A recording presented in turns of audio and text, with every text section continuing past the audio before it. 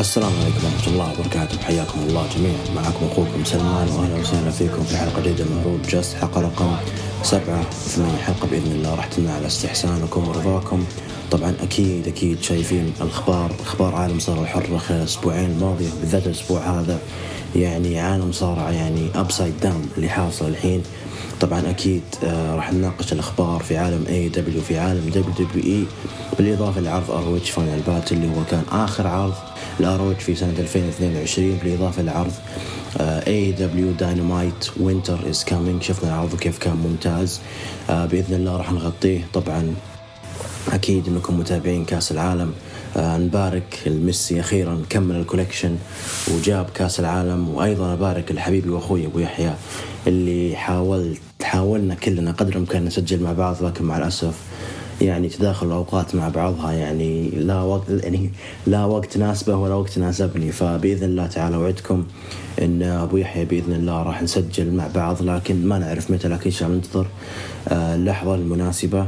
طبعا راح نتكلم في البداية في فقرة الأخبار كالمعتاد.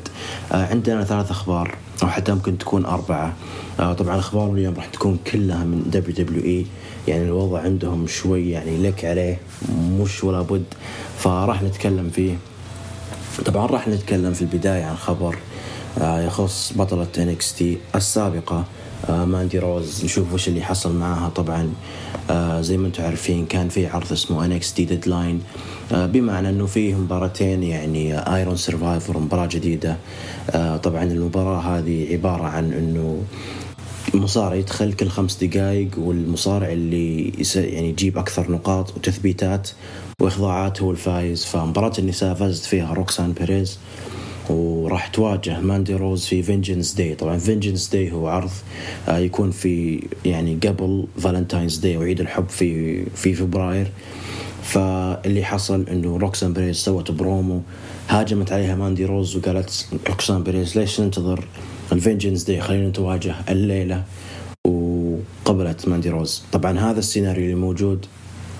وصلنا للمين ايفنت، مباراة على لقب NXT للسيدات، روكسان بيريز ضد ماندي روز. طبعا ماندي روز يعني بطلة NXT وحاملة لقب NXT مدة 400 يوم، هي اللي وحدت لقب NXT Women's مع NXT UK. اللي حصل انه روكسان بيريز اللي عمرها 21 سنة فقط انتصرت على ماندي روز وكسرت سلسلتها واخذت منها اللقب. وبعد المباراة طبعا شفنا الجمهور صور يعني انه ماندي روز ودعت الجمهور، قلنا يمكن تتصاعد. طبعا هذا الشيء اللي ظاهر، لكن الباطن يعني الخافي أعظم على ما يقولون.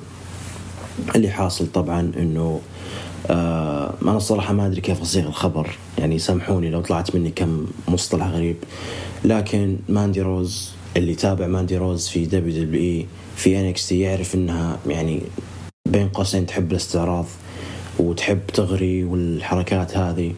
وانا يعني طبعا تحب تغري سواء كان على حساباتها بالتواصل الاجتماعي او حتى في فقرات يعني خلف الكواليس في البروموهات في الحلبات، يعني تسوي اشياء ما كان لها داعي امانة.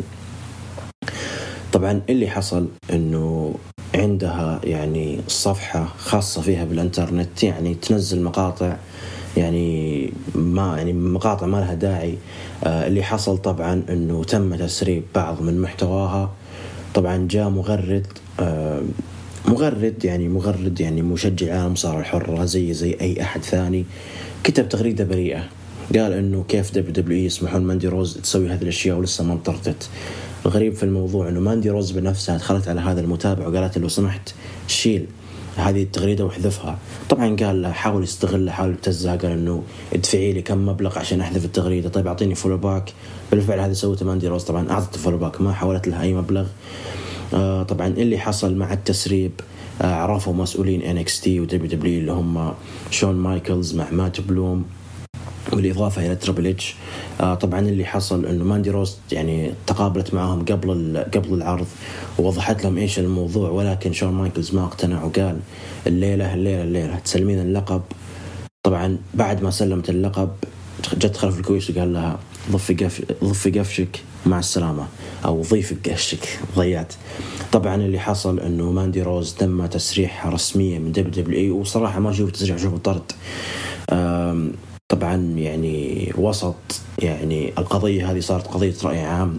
في ناس يقولون أنه يعني كان أقلها يعني يعاقبونها يسحبون منها اللقب ما توصل للطرد وغير كذا. في ناس يعني نسأل الله العافية والسلام يقولون أنه لا، من حقها وهي تستخدم يعني شيء هي راضية فيه وما أدري إيش. بالإضافة إلى أنه يتكلمون عن شيء اسمه دبل ستاندرد أو المعايير المزدوجة، بمعنى أنه يجيبون خطوط حمراء تطبق على البعض الثاني لا تطبق عليه. طبعا في تصريح ظهر لإمبر مون أو أثينا اللي هي نجمة AEW الحالية، تقول إنه لما إحنا كنا في البرفورمانس سنتر كانوا يقولون إنه خلوكم يعني جذابات زي ماندي روز، والحين طردوها. ففي يعني زي النفاق يحصل في WWE. والغريب إنه من شون مايكلز، يعني معلش شون مايكلز يعني ترى ماضيك عندنا، ترى كلنا نعرف ماضيك. طبعا راح أنتقل الآن إلى خبر ثاني وبأربطه بالخبر هذا. الخبر الثاني طبعا يخص نجم WWE اللي هو مات ريدل كلنا شفناه في قبل أسبوعين في عرض رو لما تم الهجوم عليه من قبل سولو سكوا من ضمن ستيرولاين، وقالوا إنه راح يغيب 6 أسابيع لأنه مصاب. اللي حصل إنه هذا الموضوع كله ستيرولاين وهو مو مصاب. واللي حصل إنه مع الأسف فشل في اختبار المخدرات. طبعا هذا ما كان أول فشل له، هو الفشل الثاني. إذا تذكرون مباراة مات ريدل ضد سيث رولينز اللي كانت في سمر سلام تأجلت مو إن مات ريدل عنده صار في الرقبة، ولكن فشل في الاختبار الأول للمخدرات. طبعا إحنا ما نعرف إيش المادة اللي كانت، ولكنها مادة محظورة ومتفقين عليها. طبعا مات ريدل المرة الأولى طبعا سامحوه وقالوا له إنه لازم تروح للريهاب أو إعادة التأهيل. طبعا WWE أكيد عندهم سياسة إنه إذا عندك مشاكل في الشرب، مشاكل في المخدرات يعني والعياذ بالله، إنه يسوون لك ريهاب أو إعادة تأهيل. إذا أنت رفضت طبعا راح يتم تنسيقك زي كورت أنجل في 2006 طرد من WWE، وهذا السبب إنه تعاطى ولكن مع الأسف يعني تم تنسيقه لأنه رفض أنه يروح للريهاب. لكن هذه المرة مات ريدل قرر أنه يذهب للريهاب. طبعا الخبر اللي أنا بربط يعني الثانيات مع بعض، أنه في ناس يقولون ليش ما تطردون مات ريدل، لأن مات ريدل اللي سواه مقارنة بماندي روز يعني هذا شيء جدا معيب أنك أنت تستخدم المخدرات. وهذه مو بأول مرة، هذه المرة الثانية. ماندي روز قاعد تسوي شيء برضاها. أيضا مات ريدل في سنة 2020 لما كانت فيه موجة على المصارعين اللي مع الأسف عندهم ماضي أسود في التحرشات يعني والإيحاءات الجنسية، تم تنسيقهم وتم نسيانهم في عالم المصارعة الحرة. يعني كلكم تعرفون فيلفتين دريم ترافيس بانكس وجاك جالهر وغيرهم كانوا من ضمن مات ريدل، ولكن مات ريدل أنكر هذه الادعاءات. طبعا زي ما قلت لكم أنا بالنسبة لي يعني لو بعطي رأي، أول شيء مات ريدل ما أدري كيف يعني ما راح أتكلم عنه لأنه ما تم تنسيقه وما كان عليه تبعات كبيرة زي ماندي روز. أنا بقول حاجة وبكون مرة صريح في موضوع ماندي روز. أول شيء ماندي روز كلنا نعرف أنها ما قدمت أي شيء يذكر في عالم المصارعة الحرة إلا حملها للقب NXT. كلنا عارفين أنه قبل لما كانت في تف إنف في عام 2015-2016 ما قدمت أي شيء يذكر. ثم كانت في NXT أيضا ما قدمت شيء يذكر. بعدين لما تصاعدت WWE مع سوني ديفيل وبيج لما عادت من الغياب اعتزلت بيج. بعدين بدأت تضيع ماندي روز إلى أن وصلت مسارها في NXT. بالنسبة لي أرى الصراحة أن القرار هذا كان قاسي نوعا ما كان يستحق الطرد. صحيح أنا بالنسبة لي أنا أكيد طبعا ما أتفق مع الشيء اللي كانت تسوي ماندي روز واللي الظاهر أنها بتسويه، لكن اللي مقصدي أنه كان قرار قاسي. كان على الأقل أنه يتم معاقبتها بسحب اللقب منها بأسرع فترة ممكنة، يتم يعني توبيخها، يتم تحذيرها، يتم إقفال حساباتها. لكن ما صار هذا الشيء، كلهم يعني طردوها على طول. وبالنسبة لي يعني أشوف والله العالم أنه وسط موجة غضب الجمهور، حتى مو جمهور WWE، حتى الجمهور اللي خارج WWE. وأتوقع أن ماندي روز راح ترجع خلال 2-3 شهور، ما أستغرب لو ترجع حتى في الرويال رامبل. كلنا عارفين أنه WWE يعني يعني صايرين يعني مؤخرا ما يرضون بهذه الأشياء، بهذا المحتوى يعني الفاضح، ولكن هم يعني بنوا وأسسوا WWE على هذا يعني على هذا المحتوى، بالإضافة لماندي روز أيضا تأسست على هذا الشيء. فممكن ترجع، في ناس يقولون طبعا، في ناس على طول قالت تروح AEW. بقولكم حاجة، إذا راحت AEW ترى بتسوي نفس الشيء، لأنه توني خان يعني مسرسح من هذه الناحية، ترى ما عنده مشكلة في الأشياء هذه، على عكس WWE عموما. زي ما قلت انه تم طردها من WWE، واتوقع انه راح ترجع يعني في فترة ما تتعدى 3 أشهر بالنسبة لي يعني. طيب، ننتقل الآن إلى الخبر الثالث. هو تقريبا مو بخبر، راح يكون تغطية لوثائقي فينس مكمان. اتوقع كلكم يعني شفتوه، او اللي ما شافه اكيد يقدر يدخل على حساب حبيبنا ابو يحيى. ما قصر ابو يحيى. طبعا انا من الناس اللي شفت الوثائقي اللي من وثائق من فايس تي في. طبعا فايس تي في هي شبكة متخصصة في أحد الوثائقيات يعني المبدعة في المصارعة، اسمها دارك سايد اوف ذا رسلينج، اللي يتكلم عن حوادث حصلت في عالم صار الحر، زي مثلا وفاة أون هارت، وفاة كريس بنوا، مواضيع المنشطات والمخدرات. هذه المواضيع اللي تعتبر يعني دارك فعلا. فلذلك طبعا هم جمعوا بعض من الوثائقيات القديمة، ثم أضافوا عليها بعض المقابلات، بعض الفيديوهات، ونقحوها وصار وثائقي. طبعا حبيبنا أبو يحيى ما قصر. يعني أنا لما شفته يعني شفت الوثائقي قلت لازم أخذ ريكاب من المواقع، لكن ما قصر أبو يحيى. يعني وضح أشياء جدا يعني أكثر، وترجمها ووضح أشياء جدا كثيرة. فأنا بالنسبة لي راح أتكلم الآن. طبعا كل هذا راح يكون من تعب وجهد حبيبنا أبو يحيى. طبعا أبو يحيى ما شاء الله يعني ملك سبيسات وملك ثريدات، الله يعطيه ألف عافية. طبعا راح نبتدأ الآن في الوثائقي، راح أقراها يعني. طبعا فينس مكمان ولد في مقطورة قديمة في نورث كارولاينا، وتربى عند والدته بسبب رحيل والده، بمعنى أنه أبوه منفصل عن والدته. طبعا والدته متزوجة الرجل سيء الأخلاق، عامله بقسوة وبقذارة، مما جعل فينس يكرهها بشدة، مما أوصل فيك بأن يفكر بالتخلص منه. طبعا مستر مكمان مع الأسف واجه يعني فينس مكمان واجه طفولة جدا قاسية، يعني والدين منفصلين، تزوجت رجل سيء الأخلاق، وكان حتى يعني أتوقع واضح لما يقول أنه كان يكره درسه يبغى يتخلص منه، أتوقع واضحة بأي طريقة يبغى يتخلص منه. وأيضا فينس مكمان سوى مقابلة في عام 2001 مع أحد المجلات، وقال أنه الأمة تحرشت فيهم وهو كان صغير. فمع الأسف يعني واجه جميع أنواع التنمر والطفولة القاسية فينس مكمان. ممكن تكون الطفولة سبب في إخلاق فينس مكمان لما كبر يعني. طبعا في سن 12 سنة قابل والده فينسنت سينيور لأول مرة بحياته، وكان وقتها فينسنت سينيور يعني من أكبر مروجين المصارعة وأشهرهم. طبعا بسبب سلوك المتهور اضطر والد فينس إرسال الأكاديمية عسكرية لمحاولة إصلاح مسار حياته. تعرف لأول مرة على زوجته ليندا اللي صارت ليندا مكمان. طبعا فينس كان عمره 16 سنة وهي كانت عمرها 13 سنة، وكان سبب اللقاء والدته، هي اللي عرفتهم على بعض. في عام 1966 في أغسطس تزوجوا. طبعا فينس مكمان الابن حاول انه يشتغل لدى والده في عالم صار حرة، ولكن ابوه قال لا، اباك تكون اما محاسب او انك تكون محامي. حاول انه يبعده عن مجال المصارعة الحرة بأكبر قدر ممكن. طبعا في نص السبعينات أبوه عطاه فرصة أخيرة وقال له خليك زي المذيع. طبعا صار مذيع في أكبر محافل السبعينات، اللي هي كانت مواجهة محمد علي كلاي رحمه الله ضد أنطونيو أنوكيو رحمه الله. طبعا كانت مباراة جدا عظيمة، وفينس مكمان كان أحد المذيعين في ذاك العرض يعني. طبعا فينسنت سينيور واجه يعني خسائر مادية، وغير كذا أصيب مرض سرطان البنكرياس عافانا الله وإياكم. طبعا اضطر فينسنت إنه يبيع الشركة، لكن باعها لعدة مستثمرين، ولكن حاول يعني يبيعها لأكثر مستثمر، ولكن المستثمر كان ولده فينس الابن. طبعا اللي حصل انه في عام 6 يونيو 1982 فينس مكمان الابن اشترى الشركة بمليون دولار. طبعا مليون دولار مقارنة بالآن ولا شيء، يعني الآن صارت يعني أسهم دبليو أقل شيء 4 بليون، لكن الآن لكن الوقت السابق كان مليون دولار فقط. طبعا شراه من عدة قروض، وفينس مكمان كان يحب المقامرة، يحب إنه يقامر ويحب يراهن الأشياء هذه. طبعا كان في شرط في العقد إنه إذا تأخر في أي قسط أو أي شيء راح تعود الملكية الوالدة على الفور.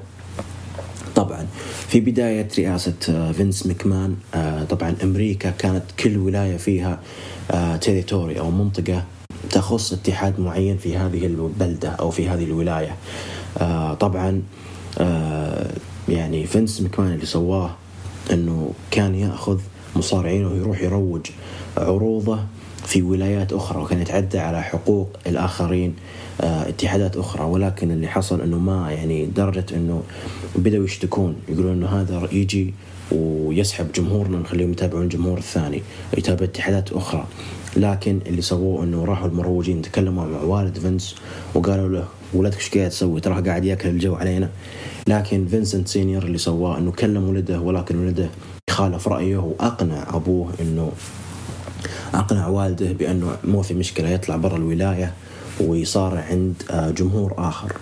طبعا فينس مكمان يعني ما كان عنده أي سوبر ستار، ما كان عنده أي شخص يشيل الشركة، فلذلك بدأ يدفع يضخ أموال لكبار المصارعين، وكان أولهم هم أكيد اسم مرة معروف اسمه هولك هوغن. هولك هوغن طبعا أكيد من أكبر رموز عالم صارع الحرة، ويعني كان يمثل مبادئ الأمريكي وذري الأمريكان وحبوه الجمهور.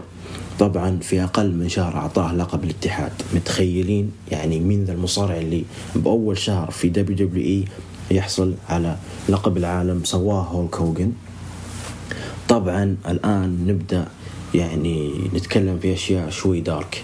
طبعا اللي حصل أنه في الثمانينات في بداية رئاسة فينس مكمان كان فيه بعض الشكوك أنه المصارعة اللي يسوونها هذه متفق عليها، تحس أنه فيها تمثيل أشياء يعني من قبل 40 سنة تقريبا موجودة هذه الادعاءات. طبعا في شخص اسمه جون ستوسل. طبعا هذا جون ستوسل هو عبارة عن مذيع أو صحفي، لكن قبل لا يكون صحفي هو لما كان بالثانوي كان كوليجنت رسلر، أو يكون مصارع الهواء، المصارعة المعروفة هذه اللي في الأولمبياد.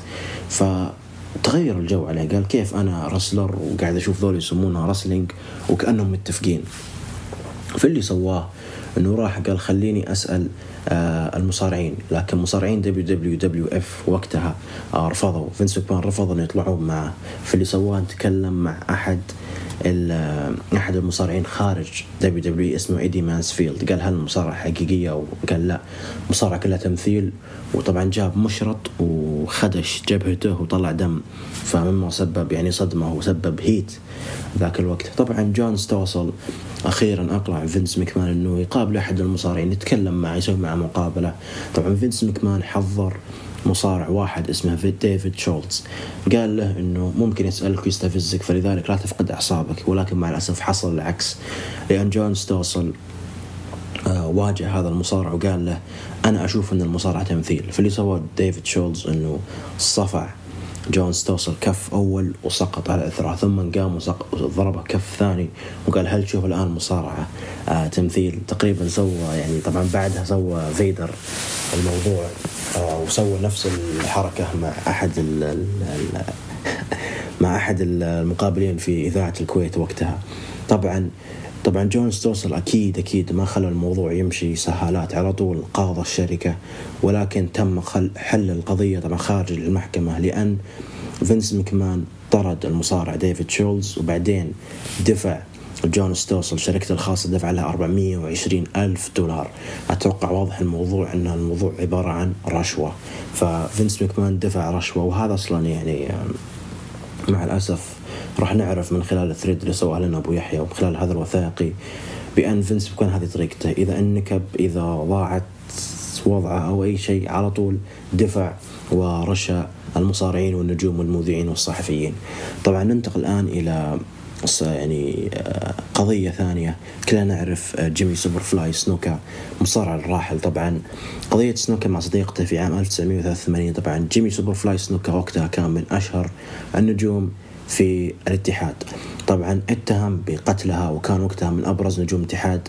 تدخل فينس لدى الشرطة بطريقة ما تم تبعية المصارع، ويقال أن ذلك تم دفع مبلغ كبير. صرح فينس بعدها أن الشركة أخبرت من وفاة صديقة سنوكا بسبب سقوطها في الغرفة التي لم يكن بها سنوكا. جيمي سوبرفلاي سنوكا طبعا كان عنده صديقة أو حبيبة اللي حصل أنها يعني طاحت، بعدين قامت وماتت موتة يعني طبيعية، ولكن هم يشوفون أنه لا. لكن تم إغلاق القضية لأن فينس كمان تم الادعاء أنه دفع مبلغ كبير، وانتهى هذا الموضوع. طبعا بعدها بدأت قنوات الكيبل بانتشار، ومنها قناة MTV التي قرر فينس التعاون معها كونها في نيويورك، وكانت أولى ثمار ذلك مشاركة المغنية سيندي لوبر بفقرات مع مدير الأعمال لو ألبانو، وتكون الشرارة الأولى لعرض راسلمانيا. طبعا وقتها قرر فينس ماكمان يسوي عرض يجمع فيه المشاهير مع المصارعين، وبالفعل يعني يسوي عرض لعالم المصارعة الحرة. طبعا دفع مبالغ طائلة على هذا الشيء، وإذا فشل راسلمانيا راح يكون يعني فشل، يعني نهاية اتحاده. ولكن اللي حصلت المعجزة، ونجح عرض راسلمانيا، وكان مشاركة النجوم هولك هوغن والممثل مستر تي أثر في ذلك، وهذا جعل شبكة MBC تشتري حق عرض ساتردي نايت مين إيفنت. طيب نجح عرض راسلمانيا. أيضا نكمل مع ثالث القضايا، ادعاء الحكمة في WWE ريتا تشاتيرون بأن فينس اعتدى عليها جنسيا مقابل أن يمنحها عقد $1,000,000، وهو الادعاء الذي ظل فينس لعوام طويلة ينفيه، وحتى رفع قضية على ريتا بتهمة التشهير. طبعا ريتا الحكمة هذه هي أول حكمة في تاريخ WWE. طبعا اللي حصل أنه اتهمت فينس أنه اعتدى عليها جنسيا. فينس ماكمان طبعا قاعد ينفي مدة سنين، وفجأة اتهمها ورفع عليها قضية بتهمة التشهير. ما أدري صار على هذه القضية، هل فاز فيها فينس ماكمان؟ هل يعني ما أتوقع صار شيء في هذه القضية إلى الآن. لكن راح ننتقل لرابع قضية، ورابع قضية فضيحة استخدام المصارعين لمادة الستيرويد أو المنشطات كانت تطيح بالاتحاد. طبعا هي مادة اعتاد المصارعين بالثمانينات تعاطيها بما فيهم فينس، ولكن بدأ من عام 1991 جرم القانون استخدامها واعتبرها من المحظورات. طبعا الستيرويدز المنشطات طبعا يلاحظون أن المصارعين يعني مرة مفتولين الأجساد. تتكلم عن ريك رود وريك ستاينر وهولك هوغن. فسبب تفجر القضايا هو مذيع WWE بيل دان. طبعا قبض عليه بحوزة المنشطات وتعقد مع الشرطة صفقة.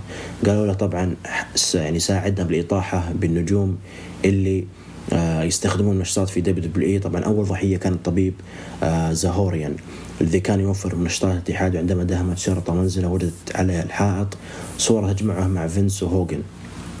الطبيب هذا كان يوفر للنجوم WWE مادات محظورة منشطة، ولما دخلوا عليها الشرطة لقوا له صورة مع فينس ماكمان وهولك هوغن. فهذا الشيء يعني نوعا ما يجرم فينس ماكمان وتعاطيه للمنشطات هو ونجومه. طبعا في 28 يونيو 1991 ودين الطبيب زاهوريان، ولكن الحكومة كانت تريد اشتراك فينس كشريك في القضية، وأنه متآمر في توزيع منشطات على المصارعين. يعني بغوا يدخلون فينس بالموضوع، وبالفعل دخل فيها فينس.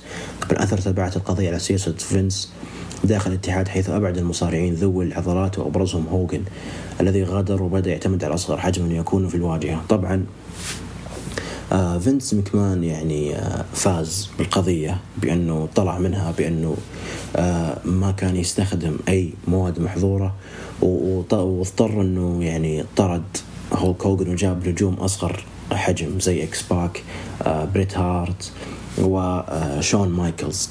طبعا استدعى القاضي هوغن كشاهد في القضية، وتوقع الجميع أنه سينقلب على فينس، ولكنه أفاد بأنه تعاطى 3 مرات فقط وكان بداعي العلاج، وهذا لم يكن كافيا لإدانة فينس بشكل كامل.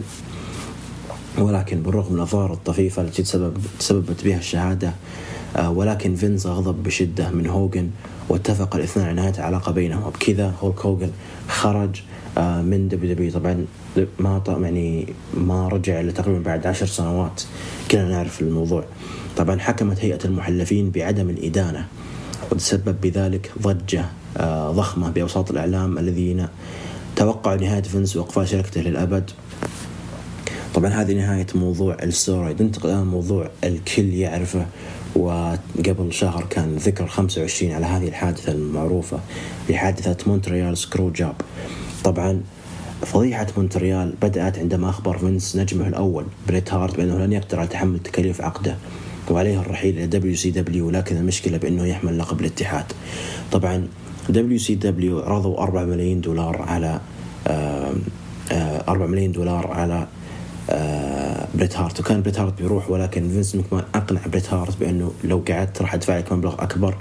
طبعا وافق بريت هارت وكان هو البطل والبطل المحبوب، ولكن اللي حصل أنه فينس ماكمان كذب عليه وقال أنا ما أقدر أدفع لك، فقال خلاص بروح WCW. لكن المصيبة أنه بريت هارت هو حامل اللقب، فكيف ممكن بريت هارت يخرج إلى شركة منافسة وغير كذا وهو حامل اللقب؟ لكن بريت هارت رفض أنه يخسر اللقب قدام جمهور موطنه، فاللي سواه فينس أنه اضطر إلى فكرة تجريده من اللقب بطريقة مخادعة، وهي القصة التي يعملها الجميع والتي من فصولها لكمت بريت في وجه فينس خلف الكواليس. طبعا كلنا نعرف أنه شون مايكلز سوى الشارب شوتر، والحكم أورل هابنر قرع الجرس. بعدين بريت هارت كلنا شفناه لما انبصق على فينس ماكمان وكتب WCW على الهواء مباشرة وكسر الطاولات، ثم راح خلف الكواليس وضرب بريت هارت. فينس ماكمان استد اللكم على عينه. طبعا فينس ماكمان استغل الحدث وظهر على الشاشة بلقاء مع جيم روس بعين سوداء من أثر اللكمة التي تجذب تعاطف من هاجمه بسبب خيانته للبريت وجماهيره، ولكن أتت النتيجة عكسية وأصبح المكروه الأول، واستغل ذلك على الشاشة ونجح الأمر بشكل غير متوقع. بعد هذه اللقطة، طبعا بعد هذا الموضوع المباراة والحادثة هذه، فينس ماكمان بدأ يظهر على الشاشة بالرئيس تبع WWE، ولكن قبل ترى كان معلق، كان مذيع، لكن هو الآن أصبح عقل مدبر أمام الشاشة إنه هو رئيس WWE. طبعا نعود بالزمن قليلا عندما عين مالك اتحاد WCW تيد تيرنر الإداري بإيريك بيشوف كمسؤول أول، ومنحه أموال وصلاحيات للنهوض بالشركة، وكان من أبرز التحركات خطف أساطير WWF مثل هولك هوغن وماتشو مان راندي سافيج، ثم الضربة الكبرى بجلب ناشو هول. كان هذول أبرز 4 نجوم في WCW اللي كانوا WWE، ولكنهم انتقلوا WCW للنهوض بشركة WCW. طبعا هذا ما سبب بتفوق عروض WCW في نسب المشاهدة مدة 83 أسبوع متتالي على عروض WWE، مما أثار غضب فينس وأجبر على تغيير سياسة العروض من الشخصية الكرتونية إلى عصر واقعي تجاوز الخطوط الحمراء اللي هو عصر اتيتود ايرا. كنا نذكر هذه كانت من أعظم الفترات في تاريخ المصارعة الحرة، لأنها WWE انطلقت، وغير كذا WCW كانت تنافس WWE، فكانت في كومبيتيشن. طبعا خطوط حمراء قصدهم العنف الزايد، الدم، الإيحاءات، الإغراءات، الأشياء هذه اللي كان يؤمن فينس ماكمان أنها راح تتفوق على WCW بهذه الخطوات، وبالفعل هذا اللي حصل. طيب، ومن ضمن المشاكل اللي تعرض لها فقرة أوستن وبيلمن الشهيرة أواخر 1996 التي لوح فيها براين مسدس مما سبب ردود فعل سلبية اضطر فيها فينس الاعتذار. طبعا هذه فقرة يعني كانت بين ستون كولد ستيف أوستن وبراين بيلمن، إنه ستون كولد ستيف أوستن كانت في عداوة مع براين بيلمن في أواخر 1996. طبعا لما براين بيلمن يعني شهر مسدس حقيقي على ستون كولد، والجمهور ما عجبه واضطر فينس ماكمان أن يعتذر. ننتقل الآن إلى حادثة مأساوية كلنا نعرفها، حادثة وفاة أوين هارت.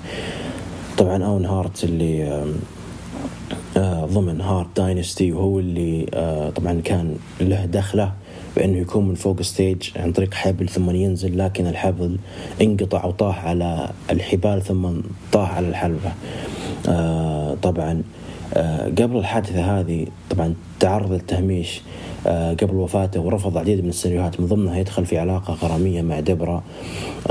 أما ليلة وفاته طبعا كان في عرض أوفر ذا إيدج في عام 1998 أجبر الجميع على استكمال العرض بالرغم من الأجواء الصادمة داخل غرفة الملابس، وأثناء أدائهم شعر المصارعين بأنه دماء أوين تحيط بالحلبة وهم داخلها. طبعا فينس مكمان كونه الدنيء وغير الشجاع هو بلغ زوجة أوين هارت اللي هي مارثا هارت، بلغها بأنه صارت حادثة لأوين هارت، أنه طاح من فوق الستيج، ولكن اللي ما سواه أوين هارت أنه اللي سلم خبر وفاة أوين هارت من زوجته هو الدكتور أو الطبيب دبليو، ما كان فينس مكمان. طبعا وغير كذا يعني مع الأسف الشيء الغريب أنه استكملوا العرض بشكل جدا طبيعي، مع العلم أنه تم الإعلان عن وفاة أوين هارت، استكمل العرض. ومن يعني أنا استغرب كيف نجم مات وقادرين تستكملوا العرض وأنه الحلبة فيها دم من دماء أوين هارت، فكان شيء يعني من أكثر الحوادث الصادمة. طبعا دخل طبعا مارثا هارت أكيد ما مشيت الموضوع عبث وقالت خلاص زوجي مات واقتنعت، لا طبعا دخلت بمعارك قضائية مع عائلة أوين اللي هو فينس، دخل في معارك قضائية مع أوين بسبب ما حدث، وانتهت الأمور إلى تسوية مالية بقيمة 18 مليون دولار، إضافة إلى تمويل إنشاء مؤسسة أوين هارت الخيرية لإسقاط كافة الدعاوى. طبعا وبكذا ننتهي من حادثة أوين هارت. الآن في عام 2006 ادعت سيدة تعمل في صالون تجميل على فينس أنه تحرش بها جنسيا عندما عرض عليها صور غير لائقة، ولكن القضية أقفلت لعدم كفاية الأدلة، ما كانت الأدلة كافية، فتمت تبرئة فينس مكمان.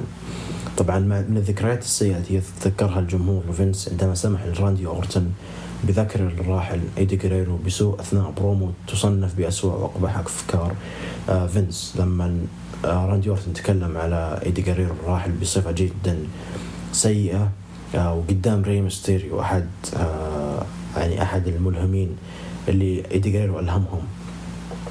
طبعا ننتقل لحادثة أيضا أكبر وأكبر اللي هي وفاة كريس بنوا.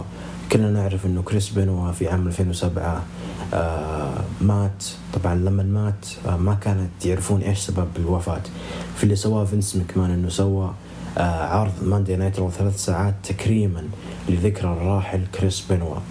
طبعا اللي حصل أنه بعدها بتقريبا 30 ساعة يوم ونص اكتشفت الشرطة بأنه كريس بنوا اكتشفوا بأن كريس بنوا كان متعاطي وكان يعاني من أمراض، في اللي سواه أنه مع الأسف قتل زوجته توقع اسمها نانسي، وقتل ابنته، بعدين انتحر.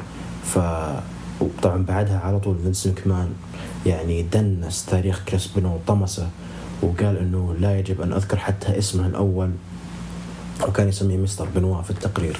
طبعا تعرض فينس مكمان للعديد من الحملات الصحفية تحملته المسؤولية وبأنه شريك فيما حدث بقصة بنوا وعائلته، وذلك سبب أن الأطباء شخصوا ما وصل له بنوا كانت تعرض على ضربات الكرسي على رأسه التي كان يسمح بها فينس بالعروض. طبعا فينس مكمان يعني كان يسمح بالضرب على الرأس بالكرسي، طبعا هي ممنوعة الآن في عالم الصارعة الحرة من أنها تصير في أي دبليو، لكن في دبليو كانوا يتكلمون يقولون إنه أحد الأسباب إنه كريس بنوا قتل زوجته وقتل بنته وانتحر إنه كان عنده مشكلة في جمجمته أو في دماغه، والسبب إنه كانت يعني يتقبل ضربات على الكرسي على الرأس، فعشان كذا فينس مكمان بدأ بمنعها من بعد هذه الادعاءات. طبعا نصل للقضية الأخيرة تسبب بها رحيل فينس، وهي أنه دفع أموال من حسابه الخاص لعدد 4 نساء تورطوا معا بفضائح جنسية. وذكر الناقد المعروف ميلزر بأن جميع من في الصناعة لم يتفاجئ بهذه الأحداث معرفة بسلوك فينس منذ الأزل. طبعا هذه حصلت في نص سنة 2022. الغريب بأنه مع كل هذه الفضائح اللي تورط بها فينس إلا أنه لا يزال متزوج من ليندا حتى الآن، وهناك بعض الأخبار أنهم يعيشان بشكل منفصل منذ عام 2012 ويمكن استمرار العلاقة بسبب الأعمال التجارية يشتركان بها. طبعا نأتي بعد الإعلان فينس عبر حسابه في تويتر الذي هز عالم المصارعة، وأما ما بعد ذلك فقد تحسنت العروض بحسب آراء الناقد ألفاريز، بل وارتفع سهم الشركة. طبعا ديف ميلتزر عندما يموت فينس لا يريد أن يكتب على قبره أعظم مروج المصارعة، بل الرجل الذي نجح في كل شيء ما عدا المصارعة الحرة وهو محظوظ، الذي لم ينجح في كل شيء ما عدا المصارعة الحرة وهو محظوظ كونه عمل في مجال يسمح به الأشخاص السيئين بالحرية دون رادع. طبعا فينس روسو قال الضحايا اللي ظهروا حتى الآن هم البداية فقط وسنرى المزيد أمثالهم. وبكذا نوصل لنهاية التقرير من بويحة. يعطيه ألف عافية على الوثائقي، مو بالوثائقي على ترجمة ونقل الوثائقي بشكل أوضح وبشكل جدا يعني ممتاز، يعطيه ألف عافية.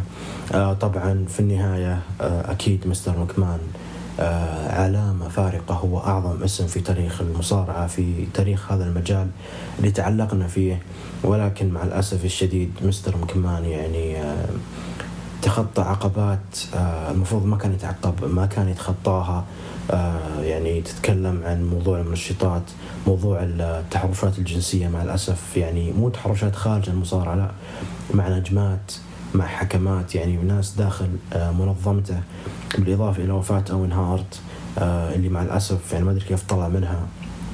وعندك أيضا موضوع اللي حصل هذه السنة بأنه دفع رشاوي لبعض نجمات WWE اللي يطلعوا يعني هددهم أنهم إذا فضحوا راح يسوي لهم أشياء، يعني من ضمنهم يطردهم وأشياء هذه. ففي النهاية الحمد لله، نقول الحمد لله أنه مستر مكمان لم يعد في WWE. ونزلت طبعا طلع خبر هذا الأسبوع أنه يبغى يرجع لعالم صار حرة. هنا أقول لك أمك خليك في بيتك ولا عاد نشوفك.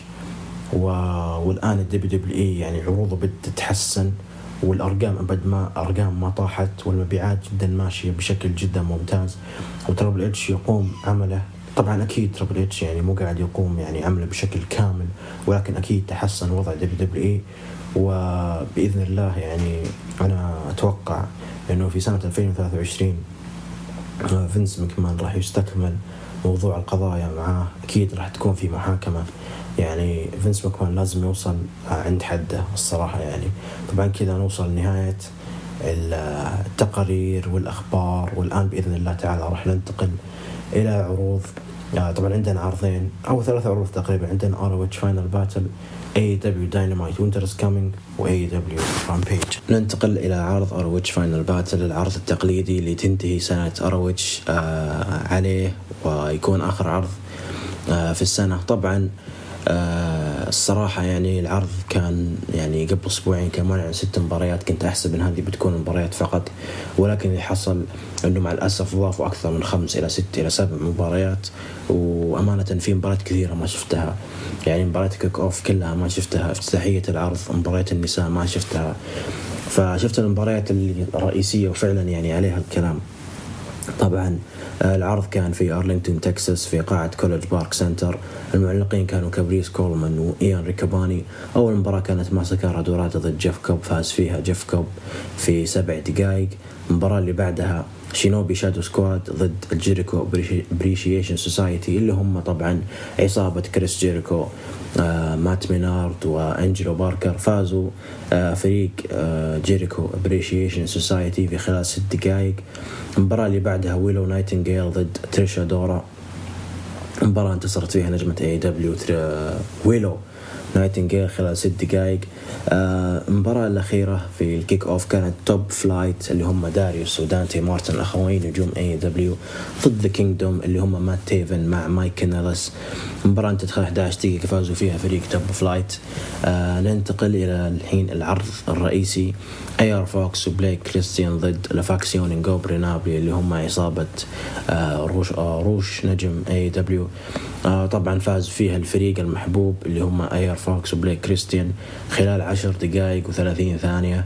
المباراة اللي بعدها لقب أروتش للسيدات، مرسيدس مارتينيز ضد أثينا. طبعا أثينا كلنا عارفين أنها أول ما دخلت AEW كانت نجمة فيس، حتى في WWE كانت فيس، ولكنها انقلبت هيل وصارت تضرب الحكام وتضرب النجمات بعد ما تفوز عليهم، وحققت اللقب خلال 13 دقيقة. مباراة الصراحة ما شفتها، ولكني يعني أشوف إنه خيار جيد إنه يعني يكون في بطل جديد، وأثينا بعد تكون راح تحمل اللقب وراح تضع يعني سمعة على اللقب يعني وتجيب جمهور أكثر.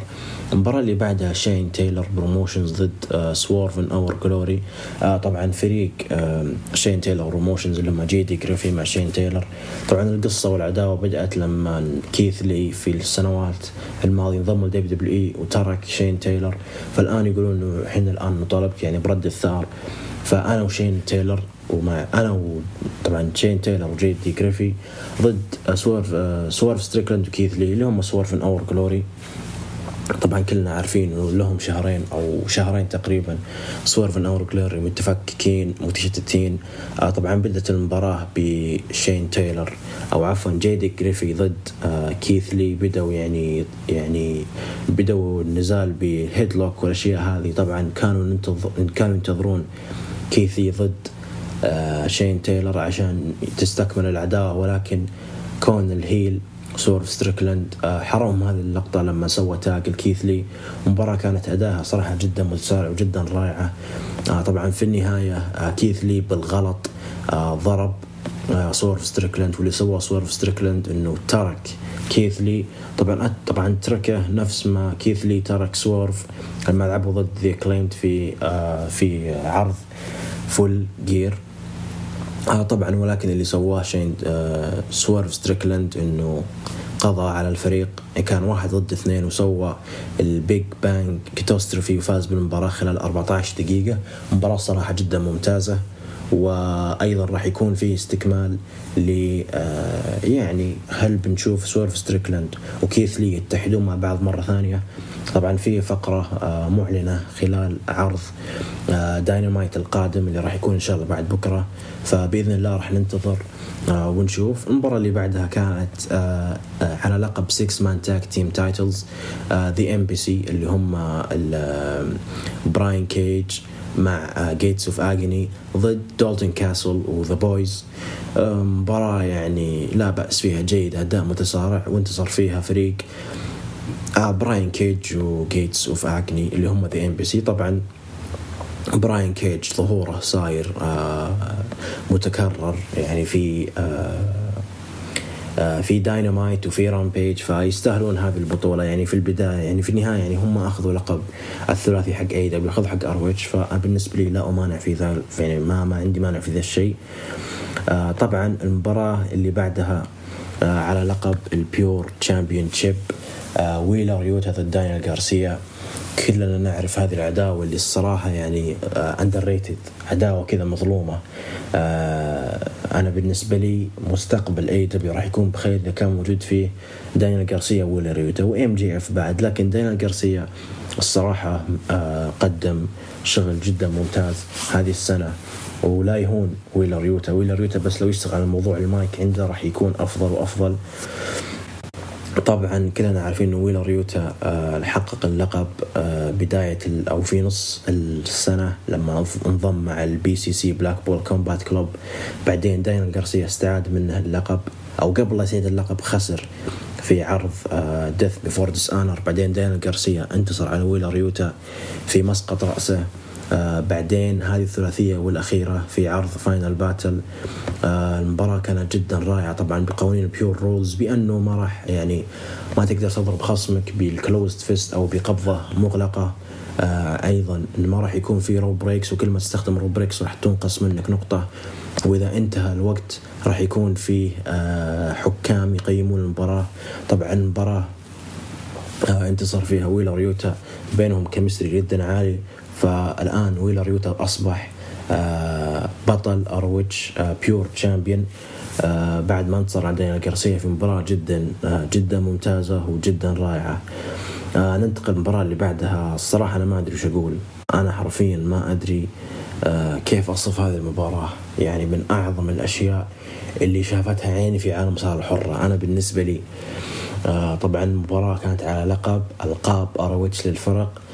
FTR اللي هم داكس هارورد وكاش ويلر لعبوا ضد ذا بريسكوز اللي هم طبعا أكيد أفضل تاج تيم مر على تاريخ هروج، اللي هم مارك بريسكو وجو بريسكو. طبعا كانت نظام المباراة دوغ كولر ماتش. كلنا نعرف مباراة اللي هم عزكم الله طوق الكلب. طبعا هذه صارت في دبليو مرتين، اللي كانت كودي رودز ضد الراحل مستر برودي لي على لقب TNT. كانت في داينامايت وانتصر فيها كودي رودز في مباراة دموية جدا رائعة. بعدين شفناها في بداية السنة في عرض ريفولوشن سي ام بانك ضد MJF دوغ كولر ماتش. الآن راح نشوفها تاج تيم. متخيلين؟ مو يعني في طوقين.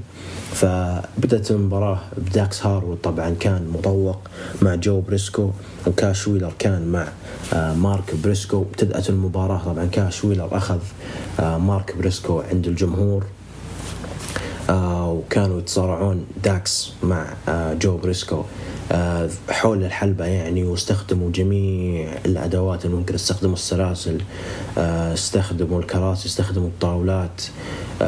الكل طرف في هذه المباراة نزف دم، حتى الحكم ما سلم منهم نزف دم. شفنا يعني لقطات، شفنا لما جو بريسكو طاح من أعلى الحلبة على الكراسي خارج الحلبة. شفنا السوبلكس من الحلبة من أعلى الزاوية على الكراسي ويصيب فيها داكس هارورد. شفنا أيضا البايل درايفر لما سوى داكس هارورد بايل درايفر على الكرسي. شفنا لقطات درامية يعني. مباراة صراحة من أعظم ما تكون. المباراة طبعا انتهت خلال 22 دقيقة لما أنا كنت أقول جاي بريسكو سوى زي تشوك في السيزن، خانق فيها داكس هارورد إلى ما أفقد الوعي، وانتصروا جاي ومارك بريسكو. وبريسكوز أصبحوا الآن أبطال ROH للمرة 13 مرة. طبعا انتصروا في المباراة، وبعد المباراة طبعا حيوا FTR وسلموا عليهم. بعدها لما توجهوا خلف الكواليس دخلوا الجان كلوب اللي هم أوستن وكولتن جان. هاجموا طبعا FTR وقالوا إنهم إرثهم قاعد يموت وإحنا اللي راح نقتل تاريخ وإرث FTR. بعدها طبعا دخلوا يسووا سيف أو يعني أنقذوهم. طبعا بعدها قالوا داكس هارورد طبعا تكلم وقال إنه راح نهزمكم توب جايز أوت. وكذا انتهت المباراة من أعظم مباريات في هذه السنة تاج تيم. وبالنسبة لي أنا أشوفها أصنفها من أفضل مباريات اللي أنا شخصيا شفتها، فتستاهل 5 نجوم وبالراحة أمانة. هذا ما كان 6 و7 أصلا. طيب المباراة اللي بعدها ساموا جو ضد جوس روبنسون على لقب الأروتش، لقب التلفاز. طبعا ساموا جو كنا عارفين إنه لقب حامل لقبين TV لأروتش والTNT لAEW، يسمونه The King of Television. طبعا جوس روبنسون جاي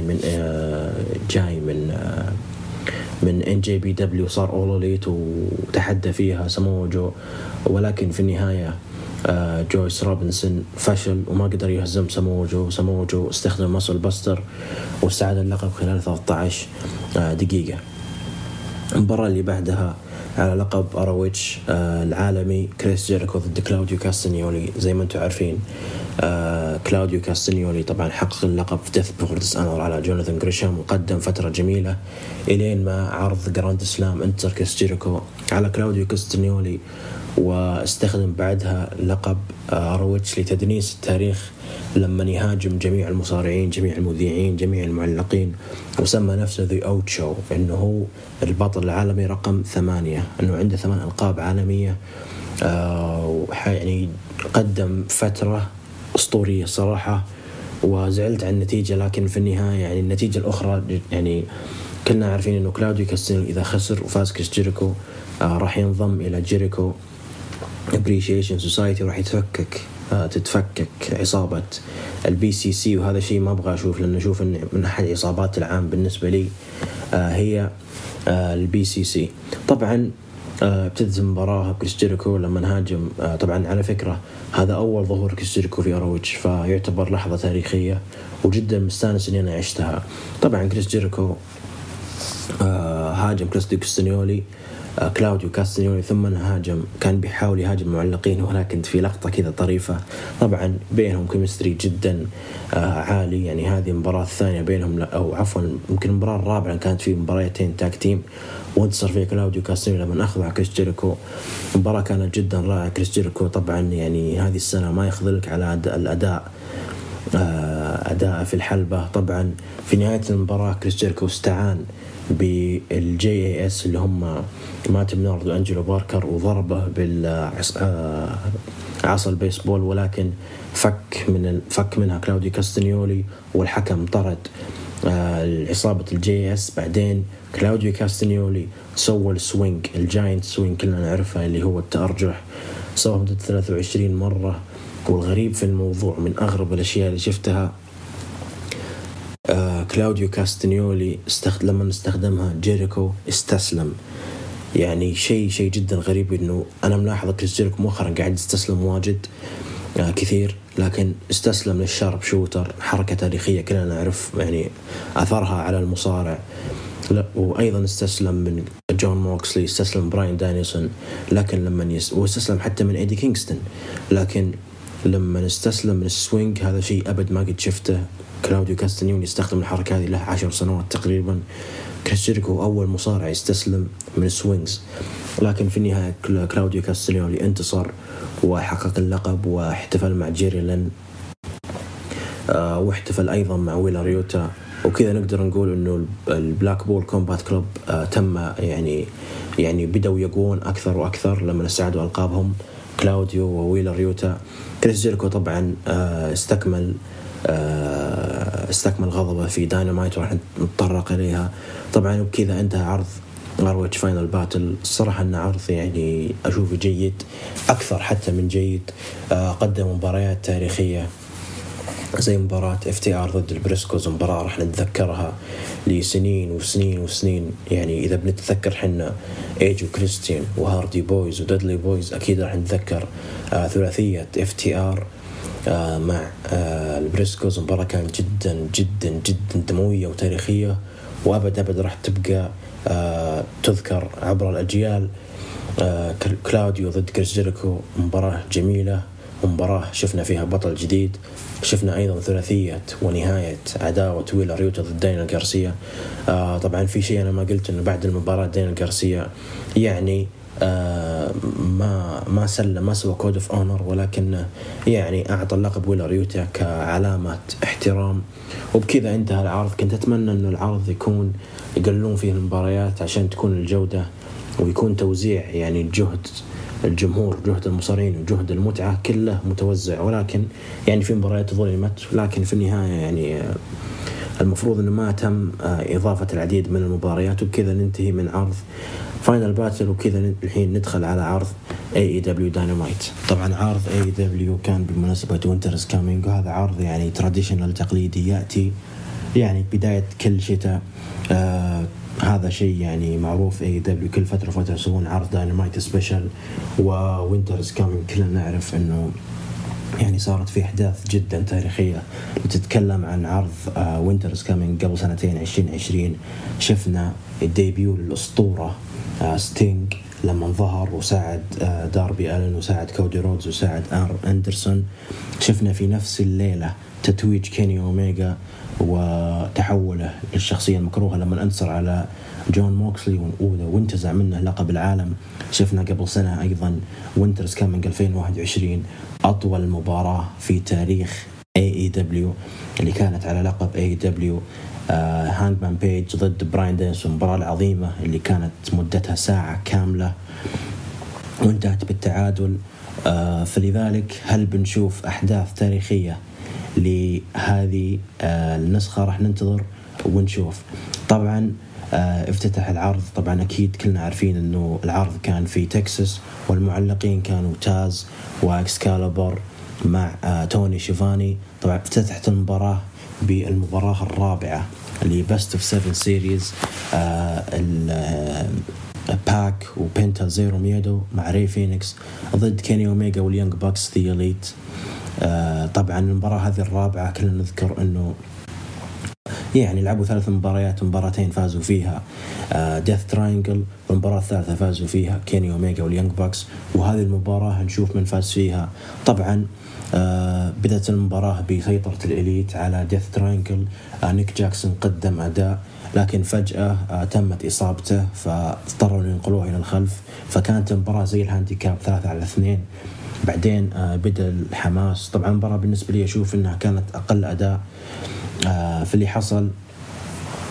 اللي حصل طبعا أنه عاد نيك جاكسون في نهاية المباراة، لكن اللي حصل أنه بنته ضرب ركبة نيك جاكسون طبعا عقب إصابته، ضرب المطرقة في ساقه. بعدها انتصر فينس بتثبيت سريع. بعدها كيني أوميجا أخذ المايك وقال إذا بتستخدمونها كل مرة يعني، فلذلك عندي رسالة لكم، وش رأيكم هذه المباراة القادمة؟ المباراة القادمة الأسبوع القادم تكون نو دي كيو ماتش. فتحددت رسميا المباراة راح تكون نو دي كيو ماتش، بحيث أنهم يقدرون يستخدمون يعني أسلحة أكثر، وتكون المباراة يعني السلسلة تكون يعني فيها حماس أكثر. الفقرة اللي بعدها طبعا فقرة MJF. طبعا تكلم وقال إنه يعني شكر، يعني قال ريك ستاركس المفروض إنك أنت تشكر لأن حطيتك في النهاية على الأضواء، وأخيرا صرت سوبر ستار، فلذلك عفوا يا ريك. طبعا المباراة اللي بعدها أو الفقرة اللي بعدها فقرة جدا سيئة مع الأسف الشديد. The Acclaimed أنثوني بونز وماكس كاستر مع بيلي جان كانوا يسوون الراب، لكن دخلوا عليهم جاي ليثل وسون جاي دوت وسانتام سينغ وجيف جاريت، ويبدو لي إنه جيف جاريت وجاي ليثل راح ينافسون في الفترة القادمة على ألقاب الفرق. والله يعيني الصراحة، يعني أنا ما أدري وش أقول. أنا ما أبغى صراحة يعني كل أسبوع أجيكم واصيح على جاي ليثل والسوء اللي قاعد يقدم الصراحة. يعني عصابته ما فيها أي تناغم، وأنا ما أدري ماسكين على توني خان أمانة. يعني يبدو لي إنه راح يعني نتأقلم على هذا الشيء، وإن شاء الله بس أهم شيء إنه إن شاء الله ما يفوزون بألقاب الفرق. بعد الفقرة هذه فقرة خلف الكواليس، توني شيفاني مع البطل السابق للعالم الهروج اللي هو كريس جيريكو، ومع أعضاء الجيريكو بروشن سوسايتي، قال إنه اليوم راح أهزم جوبر. طبعا جوبر اللي هو نجم يعني صاعد، ويعني نجم صاعد على ما يقولون، وقال أحتاج الريماتش ضدك يا كلاوديو. أيضا قال إنه ديان غارسيا وش رأيك أنت يعني تكون يدربك سامي جيفارا، وما كان مرة مبسوط ديان غارسيا، ويمكن يرجع يمكن نرجع نلعب على اسطوانة إنه يرجع فيس دانيال غارسيا. وسامي جيفارا تحدى جون موكسلي وقال بقابلك في رامبيج، والحرب ما بين الBCC والJAS ما راح تنتهي. طبعا المباراة اللي بعدها براين كيج لعب ضد جنجل بوي جاك بيري، مباراة يعني كانت يعني لا بأس فيها، جميلة وجيدة، انتصر فيها جنجل بوي. طبعا جنجل بوي قاعد يلعب سيناريو انه نجم يعني صغير البنية يهزم كبار البنية زي عفوا طلع صوت الفيروسات. طبعا هزم لوتشاسورس، هزم براين كيج، وقال بأهزم بيج بيل. طبعا من هو بيج بيل؟ بيج بيل اللي هو بيج كاس أو دبليو مورسي. طبعا جو هاجموه بيج بيل مع لي موريارتي، لكن بعدها دخل هوك اللي هو بطل الFTW. طبعا سبحان الله يعني هوك مضخمين لدرجة إنه لما دخل طلعوا تفرقعوا ذا فورم. فممكن يعني مستقبلا راح نشوف عداوة ما بين جنجل بوي مع هوك ضد ذا فورم اللي هم عصابة ستوكري هاثوي من بيج بيل ولي موريارتي، ممكن حتى يدخل فيها إيثن بيج. طيب بعد الفقرة هذه جون موكسلي ظهر خلف الكواليس وقال إنه طبعا كلاوديو تكلم وقال إنه حطينا الBCC على الخارطة في سنة 2022. وقال موكسلي إنه أخيرا يعني انتهينا من الJAS، ولكن باقي سامي جيفارا. قال إنه أنت شخص يعني شجاع، لكنك في النهاية تعتبر متهور، وراح أدعس عليك في النهاية. قال إنه أخيرا هانج بان بيج لو بغيتني تعرف وين تحصلني، وراح أكون موجود في رامبيج. المباراة اللي بعدها هاوس اوف بلاك، وأخيرا يعني لعبوا مباراة يعني من زمان ما لعبوا. طبعا مالكاي بلاك وبرودي كينج ضد مع بودي ماثيوز ضد ذا فاكتوري اللي هم كوتي مارشال أورن سولو كول كارتر. مباراة بشكل جدا جدا سريع. سوى مالكاي بلاك الضربة القاضية اللي هي سبينينج باك كيك على كوتي مارشال اللي هو رئيس العصابة، وثبته. وممكن نشوف بعدين يدخلون في عداوات، ممكن يدخلون على عداوة على الألقاب. طبعا المباراة اللي بعدها هذه أوتشو كريس جيريكو لعب ضد جوبر اللي هو اسمه أكشن أندريتي. طبعا لعب مباراة في AEW دارك. طبعا دارك هي يعني برنامج أو عرض يكون في اليوتيوب مجاني على اليوتيوب. طبعا لعب أكشن ضد كيوتي مارشال، وأعجب فيه كريس جيريكو، فقال أبغى ألعب ضده، أحس إن عنده بوتنشل، أحس عنده يعني إنه يكون نجم صاعد. لكن اللي حصل إنه طبعا بدأت المباراة يعني أكشن أندريتي يعتبر هاي فلاير، كريس جيريكو يعني يعتبر أسطورة، فمستحيل أن يفوز أكشن أندريتي، أو حتى أنه كريس جيريكو يعاني قدامه. ولكن اللي حصل أنه سوى كريس جيريكو سوى طبعا الكود بريكر، ولكن قام منها أكشن أندريتي، والمباراة بدأت تحلى أكثر وأكثر.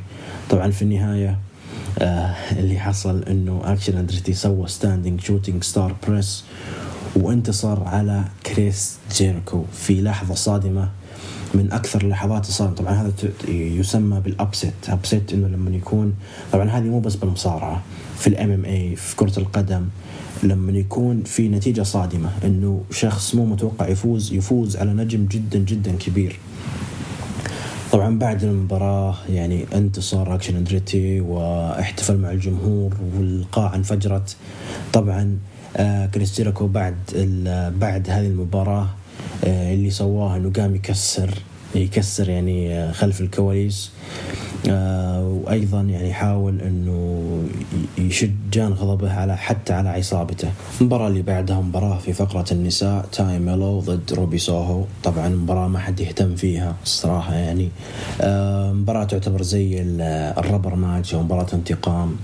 كلنا عارفين أنه تاي ميلو في عرض أول أوت كسرت خشم روبي سوهو، فلعبوا على هذا السيناريو، وروبي سوهو عادت قبل كم أسبوع ضد تاي ميلو. طبعا المباراة انتصرت فيها روبي سوهو، وبعد المباراة أنا جاي دخلت وساعدت تاي ميلو وهجمت على روبي سوهو بس.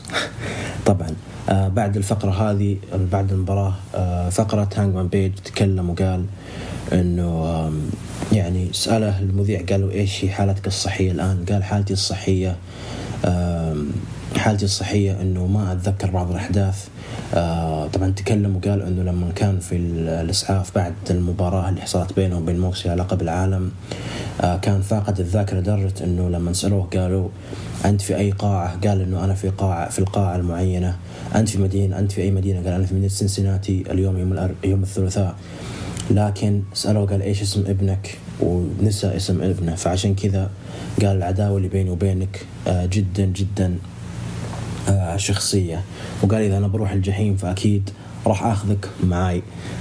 طيب، فبعد جميل في هذه العداوة، صارت شخصية أكثر، وشفنا استكمال لها في داينامايت وراح نتكلم عنها، أو في رامبيج عفوا. فأنا جدا جدا متحمس، لكن الصراحة ما أدري متى راح تكون هذه المباراة المين إيفنت. طبعا عفوا ريكي ستاركس ضد MJF على لقب AEW العالمي، ومع خاتم داينامايت دايموند رينج في مباراة وينر تيكس أول. طبعا دخل في البداية أبسولوت ريكي ستاركس، بعدين دخل MJF. طبعا على فكرة تراهم أصدقاء، يعني هم يعتبرون أصدقاء وكده لعبوا أول، بس كنت أتمنى يعني يتكلمون من هذه الناحية، ولكن بحكم ضيق الوقت ما كان يعني بينهم إلا برومو واحد الأسبوع الماضي، وكان برومو جدا جميل. طبعا يعني المباراة كانت جميلة، وMJF بالنسبة لي ترى يعرف يصارع. في ناس يقولون إنه MJF ما يعرف يصارع، ولكنه قادر إنه يصارع.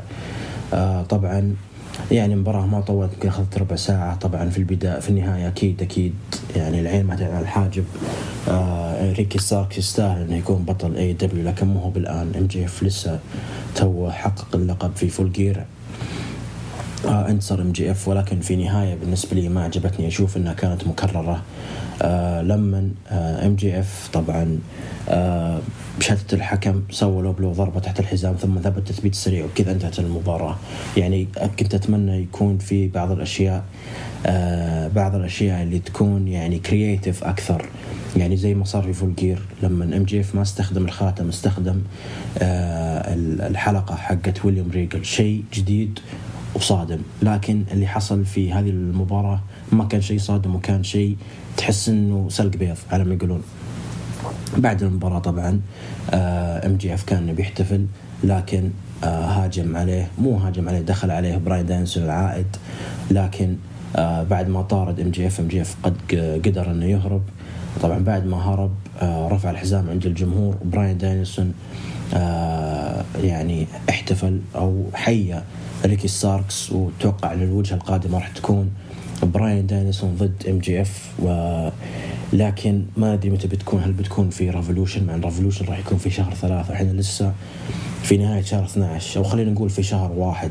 فبالنسبة لي راح تكون مباراة ممكن تكون اقرب من ريفولوشن. ننتقل الآن إلى عرض رامبيج. طبعا قبل أن ننتقل لعرض رامبيج، عرض وينترز كامينج كان عرض جميل ملموم سريع. ما كان بجمالية السنة الماضية ولا اللي قبلها، ولكن استل العرض هذا كان له قيمته، وما قصروا اي دبليو في هذا العرض. ننتقل الآن لعرض رامبيج بشكل جدا سريع. ما راح أتكلم صراحة إلا على شيء واحد، اللي هو جون موكسلي ضد سامي جيفارا في افتتاحية العرض. مباراة جدا جميلة، وام جي طبعا موكسلي كالعادة نزف، ولكن يعني سامي جيفارا حاول يسير المباراة حسب ما هو يبغاه، ولكن في النهاية موكسلي انتصر في هذه المباراة. بعد المباراة طبعا دخل هانجمان بيج، هاجم موكسلي اللي يستكملون العداوة، وزي ما قلت لكم العداوة أخذت منحنى شخصي. ما نعرف متى بتكون المباراة، هل هي بتكون الأسبوع ما بعد القادم في نيو ييرز داش، العرض السبيشال لداينامايت، هل بتكون في ريفولوشن؟ راح ننتظر ونشوف. طبعا بقية عرض رامبيج كان في سكاي بلو ضد بريت بيكر، كانت في مباراة خماسية أو يعني 5 ضد 5، مباراة يعني فكاهية أكثر من اللازم، فمو هو بهذا المهم الأسبوع القادم راح يكون إن شاء الله، يعني راح يكون تقريبا اللي راح يكون بعد بكرة، في يعني كم فقرة راح ننتظر ونشوف. راح نشوف مباراة على لقب السيدات، جيمي هيتر ضد هيكارو شيدا. طبعا جيمي هيتر في أول دفاع لها ضد هيكارو شيدا. طبعا هي بطلة سابقة، فمباراة راح تكون يعني نوعا ما تنافسية، فيها راح يكون فيها ندية وتنافسية. ريكي ستاركس راح يظهر ويتكلم بعد خسارته من ام جي اف. راح نشوف أو راح نسمع من براين دانسون راح يتكلم عن عداوته القادمة ضد ام جي اف. راح نشوف نهاية موضوع كيث لي ضد سويف ستريكلاند، هل راح يتفرقون، هل راح يرجعون كتاك تيم واصدقاء. راح نشوف أيضا فقرة من ذا بوك اوف هابس اللي هو ويل هابس أو باور هاوس هابس. راح نشوف مباراة الغريب إنه ما هي راح تكون على ألقابهم اللي هم اف سي ار ضد ذا جانز، أوستن كولتن جانز. ما راح تكون على ألقاب، لكن ممكن يفوزون ذا جانز ثم يطالبون مباراة على اللقب. وأيضا راح نشوف المباراة الخامسة ديث تراينجل ضد ذا إليت. طبعا نذكر مباراة 3 ديث تراينجل و1 للإليت. مباراة تكون نو ديسكواليفيكيشن ماتش بإذن الله. مباراة تكون بعد تقريبا يومين في عرض AEW داينامايت هوليداي باش بإذن الله تعالى. راح يكون عرض جميل.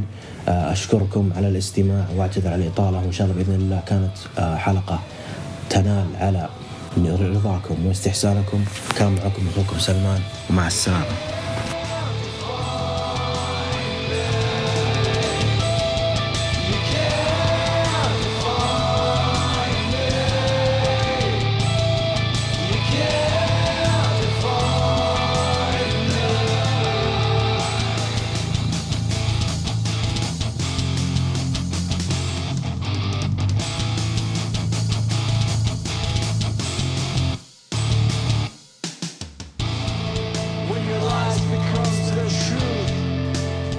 light you find inside me. You can't define me. You can't define me. I'm the force that keeps on giving. No more will I be forgiven. You can't define me. You can't define me. You can't.